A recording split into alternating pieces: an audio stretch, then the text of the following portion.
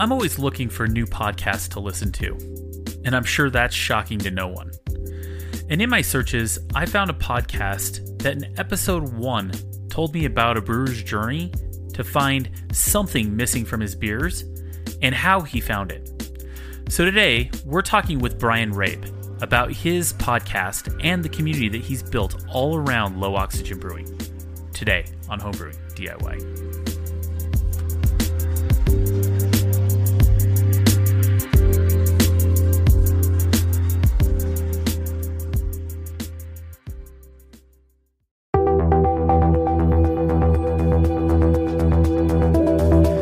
Building recipes and taking good notes are two of the key fundamentals of making great beer. This is one of the first things that you learn when becoming a new brewer. I started taking notes on a sheet from my extract kit and then quickly moved to brewing software. I've tried many different types of brewing software, and then I found Brewfather. This is the one piece of software that you need for recipes and very detailed brew day notes, as well as fermentation notes. Brewfather also integrates with some of the topics that we discuss on this show, like the tilt hydrometer, the ice spindle, and FermentTrack. You need no other piece of software than Brewfather. One of the best parts of Brewfather is that you can try it for free. All you need to do is head to our website, homebrewingdiy.beer, and click on the Brewfather banner to sign up for free today. Once again, that's homebrewingdiy.beer and sign up for Brewfather today.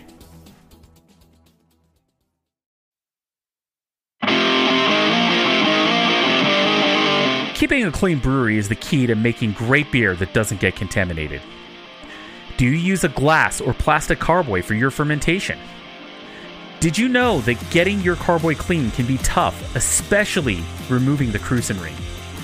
Even with traditional carboy cleaning tools, it can take a lot of time and not get your carboy completely clean. Well, today there's a new tool that can easily clean your carboy and do it fast, and that tool is called a Scrubber Ducky. Scrubber Duckies are a new magnetic carboy cleaner that are easy to use and get the cleaning results required in brewing. Drop a magnetic scrubber into your carboy and be able to scrub away all of the grime and that hard to clean crucian. They are no match for Scrubber Duckies, and you can get yours today at scrubberduckies.com. Once again, head over to scrubberduckies.com.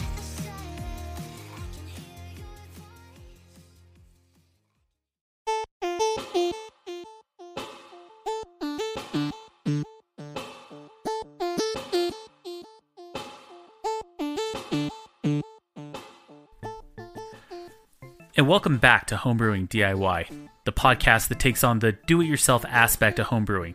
Gadgets, contraptions, and parts, this podcast covers it all. On today's show, we're going to talk to Brian Rabe about his new podcast and the community built around low oxygen brewing. We're going to talk about how he found this brewing style and how you can take steps in your own brewing to go low oxygen. But first, I'm very excited about our last show of the year and going through all of your homebrew hacks. We got a ton of submissions, and Evan Sherlock and I are excited to go over all of them. We're going to send a Homebrewing DIY sticker to the top hacks submitted to the show, so make sure you listen to the show on December 26th so that we can discuss homebrew hacks. But first, I have a cool bit of feedback that I'd like to cover. I started posting pics of my first batch that I made using my new interface between my FermentTrack fermentation controller and Brewfather brewing software. I use a tilt hydrometer, and I can now get my current temperature and gravity charted out in all of my recipes and my brew logs. I'm really stoked about having this, and I got to thank John Beeler for adding this feature to FermentTrack. Now to get back to the feedback. I got a message from Instagram user Arthur Ageltlinger, and he asked me how I got the chart, and I told him that I use FermentTrack and my tilt hydrometer. He then replied asking if he should invest in a fermentation chamber first and then try to get the integration to see your tilt charted out in Brewfather. Well, Arthur, you don't have to do the fermentation chamber. You can still use the monitoring and the charting from your tilt hydrometer. You can do it pretty easily. You just have to build it out with a Tilt Pi, which is easy to do. You just get a Raspberry Pi Zero W, adding the Tilt Pi image to it. And then you should be able to very seamlessly integrate that straight into Brewfather. So the answer is you can get your monitoring in your brewing software, and there's no need to have a fermentation chamber to do so. Arthur, thanks for the question, and keep them coming. If you have any more questions, please let us know. And also, for all of our listeners, if you have any feedback, you can always send an email to me at podcast@homebrewingdiy.beer. I'd love to hear from you, and any feedback is very much appreciated. Please support our podcast by heading over to patreon.com/homebrewingdiy.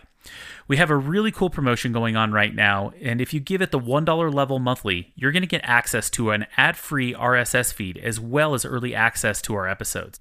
I will also send you a handwritten thank you note with a Homebrewing DIY logo sticker. Your support keeps this show coming to you for free every week, so please become a supporting member today at patreon.com/homebrewingdiy.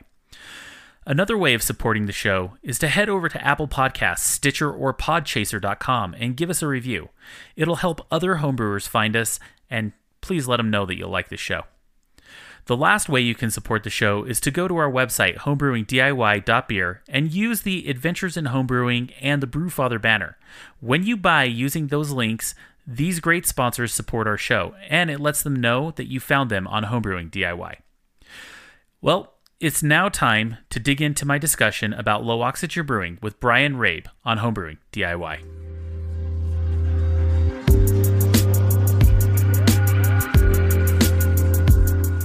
Well, I'd like to welcome Brian Rabe to Homebrewing DIY. How are you, Brian? I'm doing well. Thank you. Awesome. Well, welcome to the show. And let's just dive right into our talk today. I think the first thing we want to talk about is that you have a really cool podcast called Low Oxygen Brewing. Why don't you just give us a quick description of what that is and what you're trying to cover? Sure. So, it was kind of pushed upon me, not really pushed, but the idea was kicked around that we do more of a long format type kind of setup that allowed us to really, or myself to really deep dive into these topics and elaborate more. It's always easier to talk through things than it is to sit and type out, forum posts or even blog posts for that matter. And so the concept of the Low Oxygen podcast was basically, I have a forum, I have a blog section and a website, lowoxygenbrewing.com, where we wrote a paper, Methods of a Low Oxygen Brew House. And in that paper, it details kind of what we're all about. And then backing that up, there's a blog with a bunch of posts that kind of interject into the different sections of the paper. And so the podcast was thought, or we think that we're going to kind of deep dive into every one of those blog posts and really kind of go deep into the whys and hows and that of the paper. Awesome. And when you so the idea of the podcast is really a deep dive in just a different type of format to really consume that the content of that paper, and it's really educational, right? Yeah. So a lot of what we do is really scientific, and there's a references or resources page that is super thick, as it were, in scientific method and research in professional brewing and all that kind of stuff. So it's really hard to elaborate on those kind of things when you're just trying to, type out a post or something like that. So the thought was that we could really elaborate on those kind of things. Awesome. And I agree, a podcast is a great format to kind of deep dive if you really want to consume something that might be a little, I guess the word would be heavy to read, with a lot of resource material, right? Exactly, yeah. Yeah, and then, you have a pretty big community on your website directly geared towards that scientific research. Is it anybody can go to that website and join if they're curious? Is that right? Oh, yeah, absolutely. All inclusive, all welcoming. We have brewers of of all skill levels and process levels and all that kind of stuff. The focus on the forums and the website, as I said, is very heavy into modern, professional, scientific, those kind of brewing practices. Awesome. Well, before we dive into talking on the modern, professional, scientific brewing, let's talk a bit about your history and kind of how you got to where you are today with your brewing and your setup. I saw a couple pictures on your website of your brew setup, and I have to admit it's very, very nice and epic. I'm kind of super jealous. But to get there is a process. And so what was the process of getting to where you are today?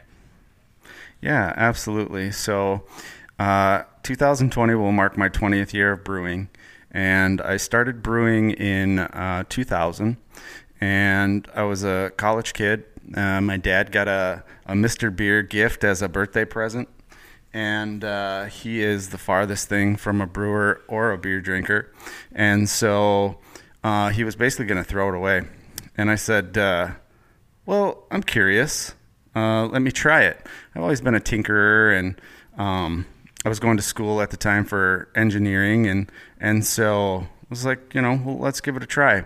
So I brewed that first batch with the Mr. Beer kit, and I was super intrigued by the process and how it all worked, and how I could add just some random, what at the time was what I thought was random ingredients, and it turned out to this beer or beverage I could drink. So it really kind of played to those strings, as it were, in my engineering and my tinkering and that kind of stuff. So that's kind of where it all started. After that, I did 2 of those batches, and then I walked into, I'm in Minnesota, so I'm local to Midwest and Northern Brewer.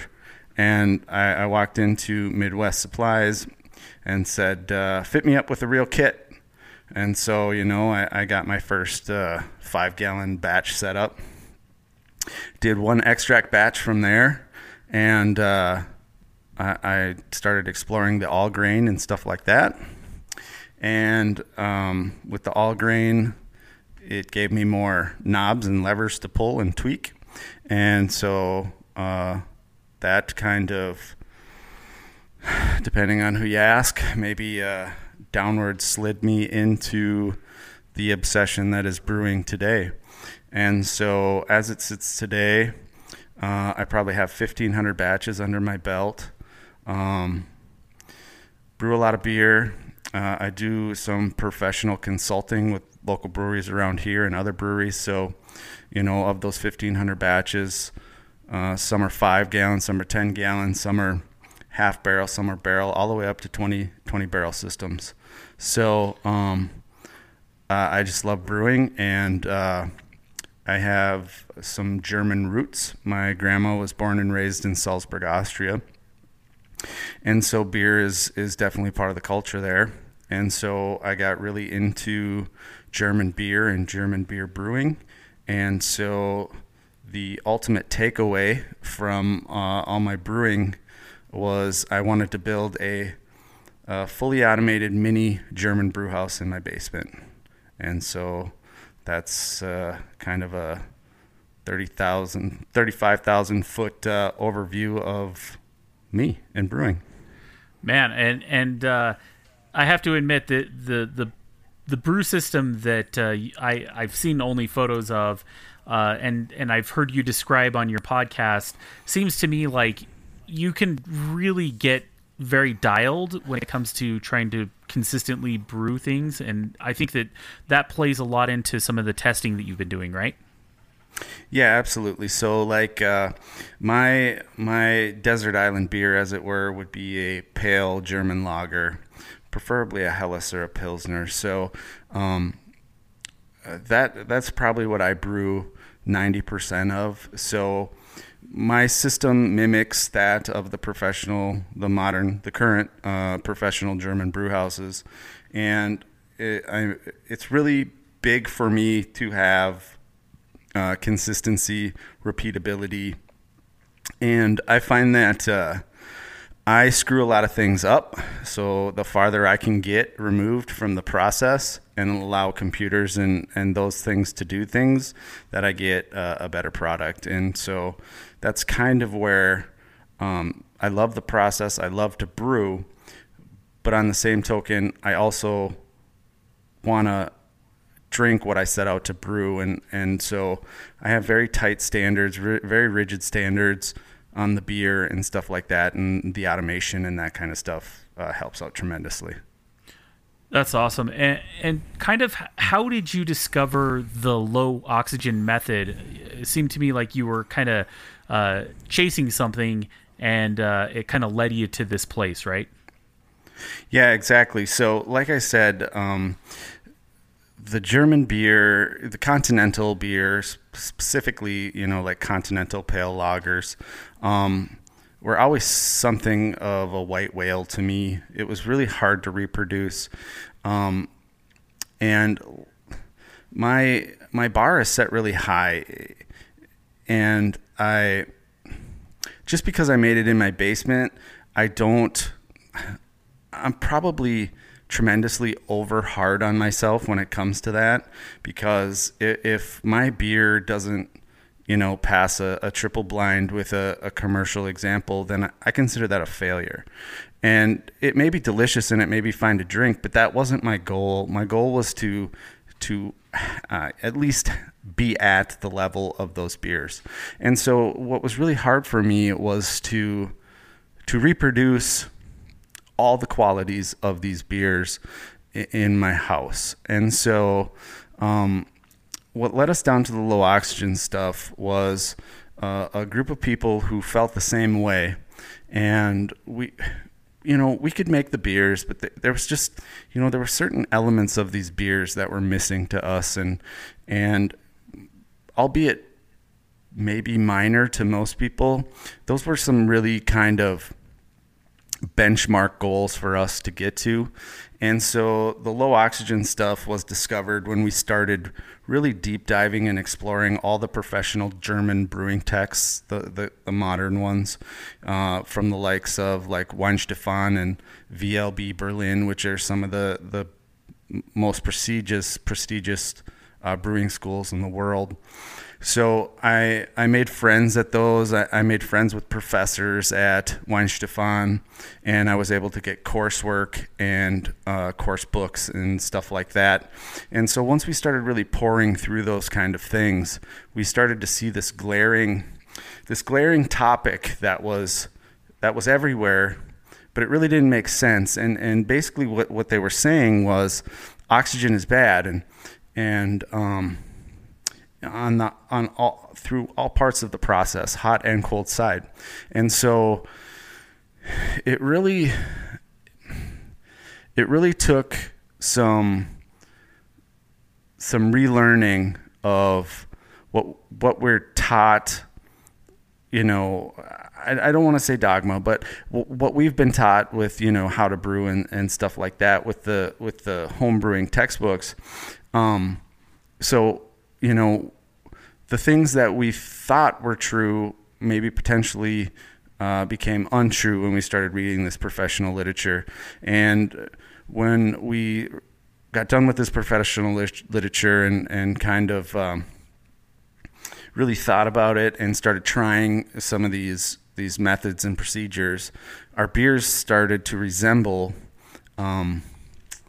the continental beers we were going for. And it all makes sense. I mean, if you're trying to make a beer that if you're trying to make an IPA or, any beer, if you don't use the same methods, whatever they may be, it might be hard to get the finite details of the beer that you want. And so it's really these professional brewing books and literatures where we kind of discovered this whole thing that is low oxygen brewing. And right out the gate, what would you say is the number one benefit from low oxygen brewing that you could tell from the first time that you utilized this method? There's really two that are really glaring. One is that the color is different. and two, there's a flavor in the beer that we call fresh lingering grain. It kind of tastes similar to where if you were to, put your hand in a malt bin or a malt bag and, take some kernels and chew on them. There's that kind of raw, grainy flavor. And we've found that if you get rid of the oxygen on the hot side, then your colors become much more pale and that flavor is really intense. Awesome.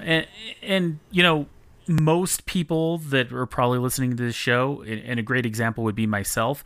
I'm a brew in a bag brewer. Trust me, getting oxygen out of my hot side is going to be very difficult for me.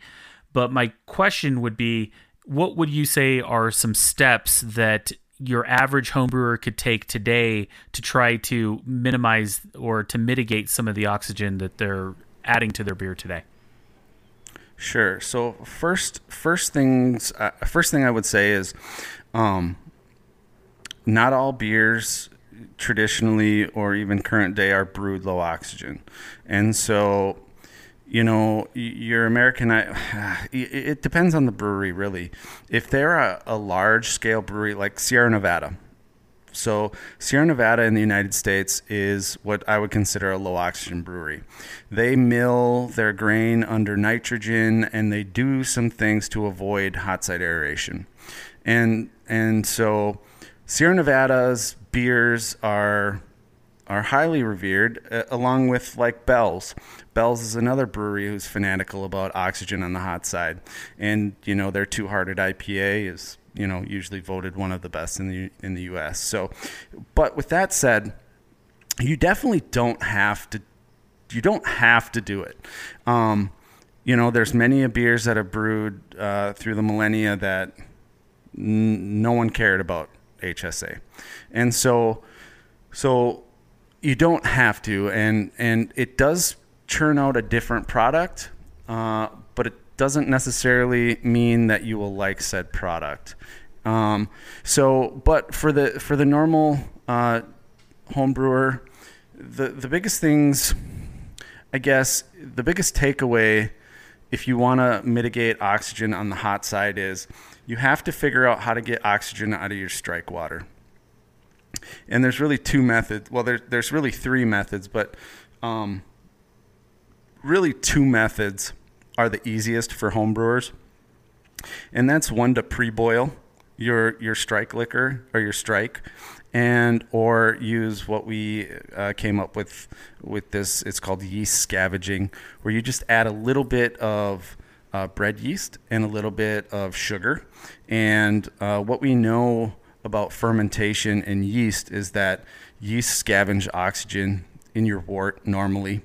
And so what we do is we kind of use a hack. Well, all of these are hacks, but we use this hack particularly to get bread yeast to deoxygenate the water for us. And so there's one of those two methods. The other method is to use a stripping gas or recirculate with a stone that uses nitrogen or something like that to purge the oxygen out. But boiling or this yeast oxygen scavenging would be your two easiest.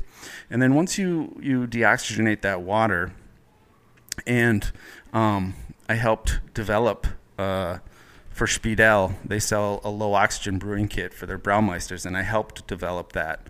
And so it's definitely, brew in a bag, you can definitely do low oxygen measures. And so once you deoxygenate that strike water, you're going to want to add some form of antioxidant. And we found that your regular off-the-shelf Camden tablets, which you may be using already to dechlorinate your water, about 20 ppm of those, or 25 ppm of those sulfites, will give you some active protection to keep the oxygen out of the water.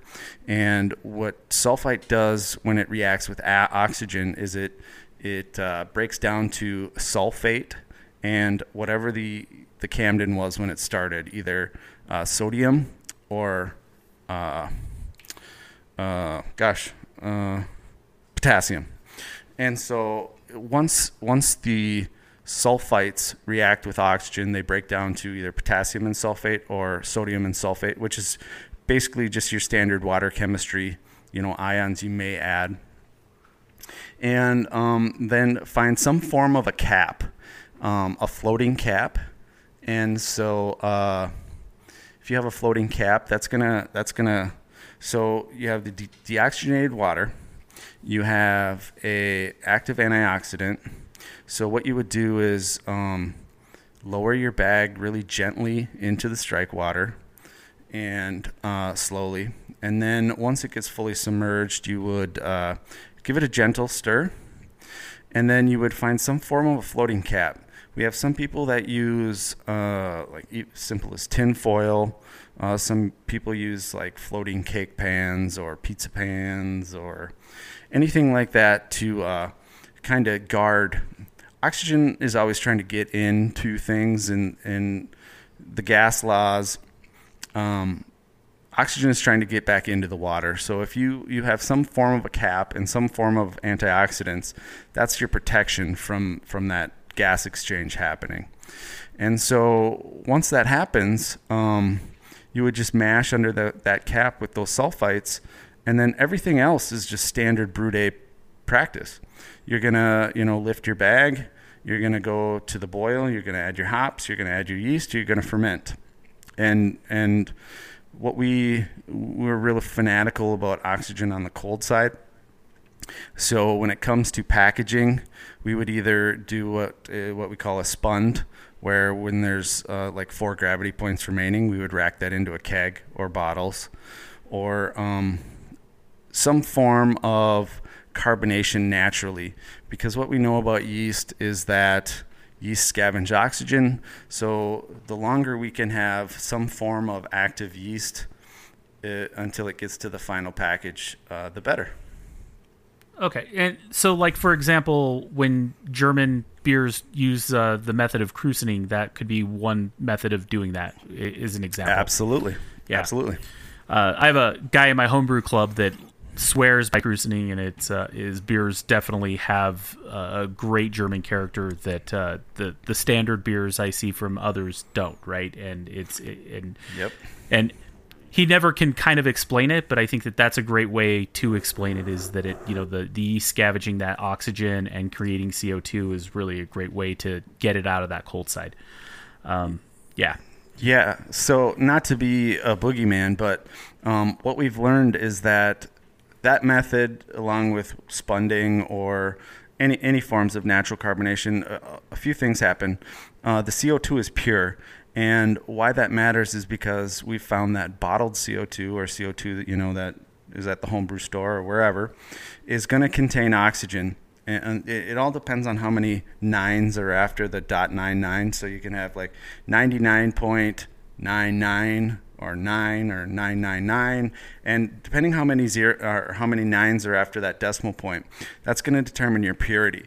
Well, the general beverage grade is 99.99.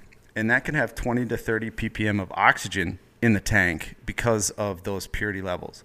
So just by force carbing the beer, you're adding oxygen, which is going to start the staling flavors, which it's really tough to when everybody hears staling flavors, they think the classic cardboard, sherry, soy sauce kind of stuff. But really, that's the last stage of oxidation. The first stage of oxidation is what they call the loss of brewery fresh flavors. And the loss of brewery fresh flavors is basically like hop aroma fading or beer character changing from the day. Let's say you took your final gravity hydrometer reading and you tasted the beer. Now, that's going to be the freshest that beer is ever going to be.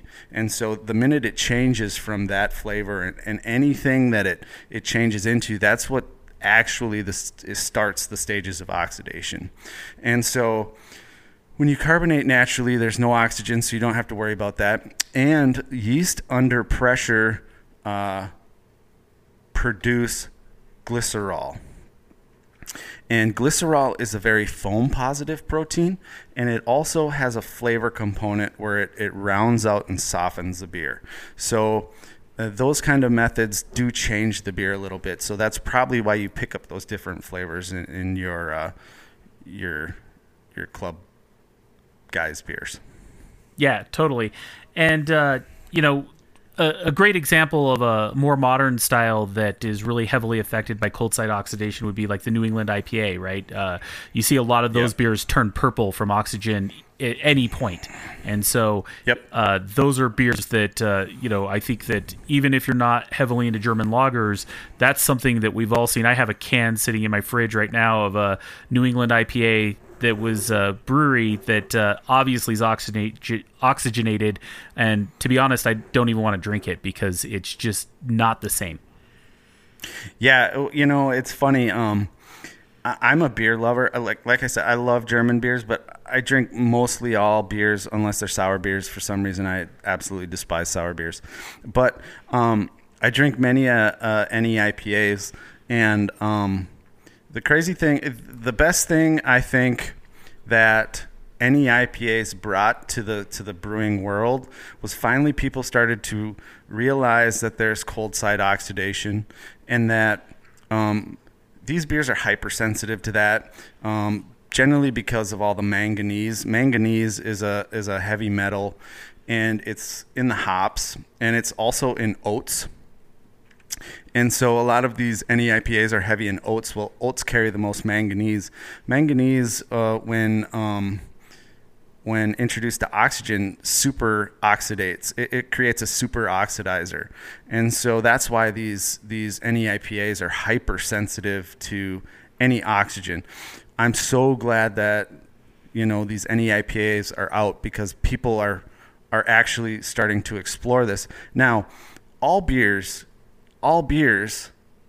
can have oxidation, but the NEIPAs, like you said, they're hypersensitive to that, and I'm glad that people are starting to look at that now. Yeah, exactly. What kind of beers, speaking of, cold side oxidation, what kind of beers do you think benefit from things like open fermentations? Because I know that there, like you said, there are certain styles of beers that, obviously benefit from having a low oxygen on the cold side, and obviously from the hot side as well.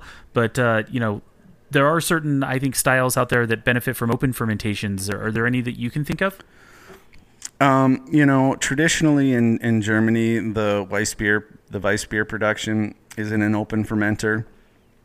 Now, it's kind of you got to really look at why.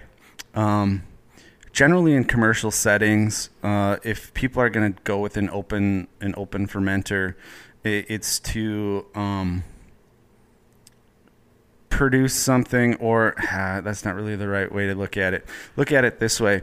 The hydrostatic pressure on yeast in these big conical tanks, let's say a 20-barrel conical tank, the yeast at the bottom is under 19 feet of hydrostatic pressure.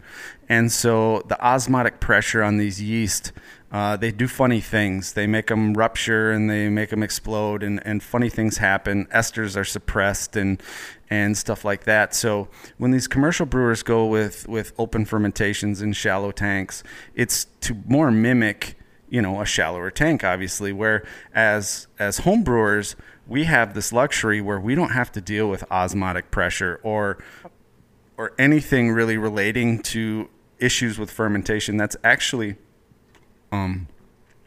one of the benefits to being a home brewer, is that our vessels are so small that there's little to no hydrostatic pressure, and the ester profiles and stuff like that, we can get better than the professionals just due to our size.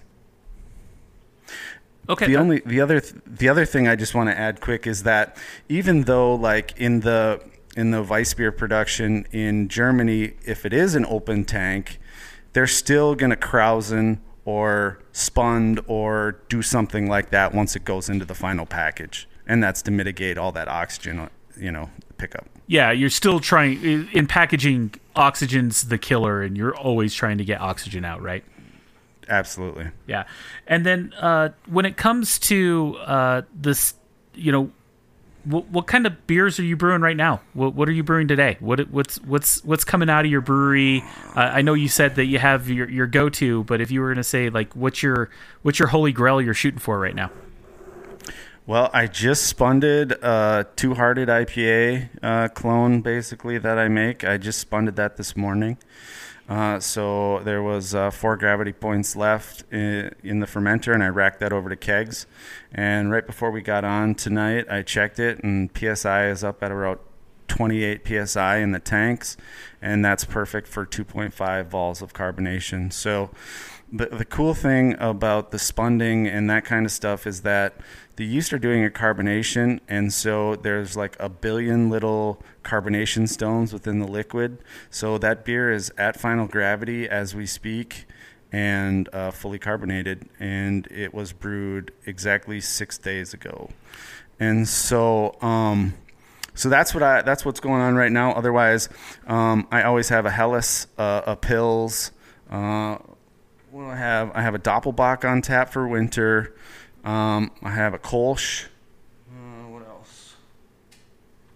And a Schwarzbier. That's a hell of a lineup. Yeah. If you were to look at your current system that you have, and you were to say like, to me, brewing, at least with my system, there's always something I'm working on. What would you say is the thing you're working on your system right now?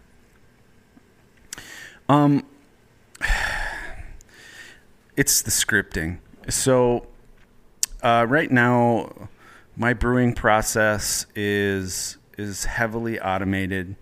Right now, all I have to do in the brewing process is crush grain, add grain, and load up my hops into the hop dropper.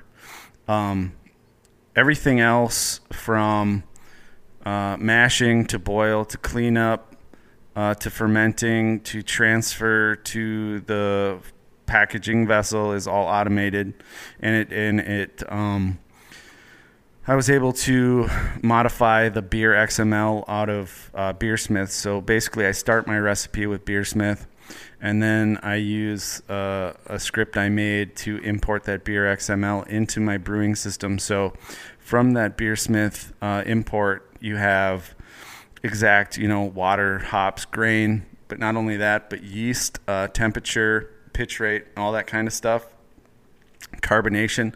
So once that's loaded into the system, it basically follows the details follow the beer as it goes through. So, it knows how much strike water to add, and then we know what we're mashing at. And then in my system, I have real-time gravity. They're called mass flow meters. So I know the density, I know the gravity of the liquid when I'm mashing, when I'm boiling. I know the pH, I know all that kind of stuff. It auto-maintains all that kind of stuff. And so everything else is automated and all that kind of stuff, but I'm constantly trying to revise and streamline the scripting just to make it, I probably have 100 batches of beer on the new system, and so after every batch, I might learn something, take a note, and then, I constantly am tweaking my script. It seems almost like a piece of life's work right there. Yeah. Yeah. I mean, to be honest, I love automation of brewing. For me, I've pretty much got my fermentation side down to automation, but really it's I haven't gone electric yet, right? And really, sure. If you want to get good automation, you kind of have to go electric. I know there are some where I've seen setups where people still use gas, but it's easier to go electric. Sure. But for me, that's my next big goal, and maybe even looking at some different techniques of doing so. Let's talk a bit about how people could dive a little bit more and find you on your website, and how to really maybe engage with your community on the low oxygen brewing. Yeah, so we have lowoxygenbrewing.com. Lowoxygenbrewing.com. When you go there, you're first greeted with the paper, Methods of a Low Oxygen Brew House, and that kind of details more in depth of what we ran through today, and there's a forum. Like I said, I also have that podcast now, and there's blogs. There's probably 30 to 40 blog posts that really detail different parts of the methods and procedures. And there's, like I said, the forum, which there's 1,000 or so people on the forums, and we're constantly helping people every day. And so don't forget to check out under the blog posts, there's our resource section, which has maybe 150 to 200 scientific papers. I belong to quite a few of the professional brewing communities, as far as like Master Brewers of the Americas and Brauwelt and BrewingScience.de, which is the German brewing science, basically symposium or forum. I don't know. So a lot of the papers I get from there, I get from the researchers, and I'm allowed to post on the resources page. So don't forget to check those out. Some of them can be a little dry, but you'd be amazed at the wealth of material we have. Yeah, and once again, that's lowoxygenbrewing.com, and you should, if you're listening to the show and you want to get a real deep dive into these brewing methods, definitely visit the website and sign up for the forum, ask some questions. I think that's always at least a great way to learn things. That's how I've always learned my brewing methods, and I think that if you're really chasing that something else when it comes to specifically lagering and lagers, this is a great resource to really kind of step up that game, right? Yeah, absolutely. And we also, we go outside of our forum. We have a sub forum on Homebrew Talk. We have a very large forum post that's on American Homebrewer Association. And so, we get out there and try and help, and the biggest thing we run into is that a lot of people, when they start reading stuff or start looking at it, they have a lot of questions. A lot of it, I wouldn't say challenges traditional brewing thoughts, but it is different. And so sometimes you just it's hard for people to understand. And so don't worry, ask questions, and yeah. Yeah. And in the end, we're all here to make beer, and it's kind of something where for me, education is always the thing that's going to make anybody a better brewer, right? Yeah, absolutely. Education is big, but the other thing is that for a lot of people, this is a hobby, and the cool thing with a hobby is you can take it as mild or as wild as you'd like. And so I totally get it. Some people look at the stuff we do and are like, no way, that's way too in-depth. And that's cool. That's absolutely true. If that's not something that, doesn't turn your gears, then do what you need to do. And so... we're not out here trying to change the world. We're just trying to help the people who are looking down that avenue, as it were. Awesome. Well, Brian, I want to thank you for coming on the show today and really discussing this community that you've built and really educating us on some really cool, at a pretty high level, on some really cool low oxygen methods. And thank you so much for coming on the show, and I'd love to have you back sometime. Absolutely. Thank you for having me, and just let me know anytime.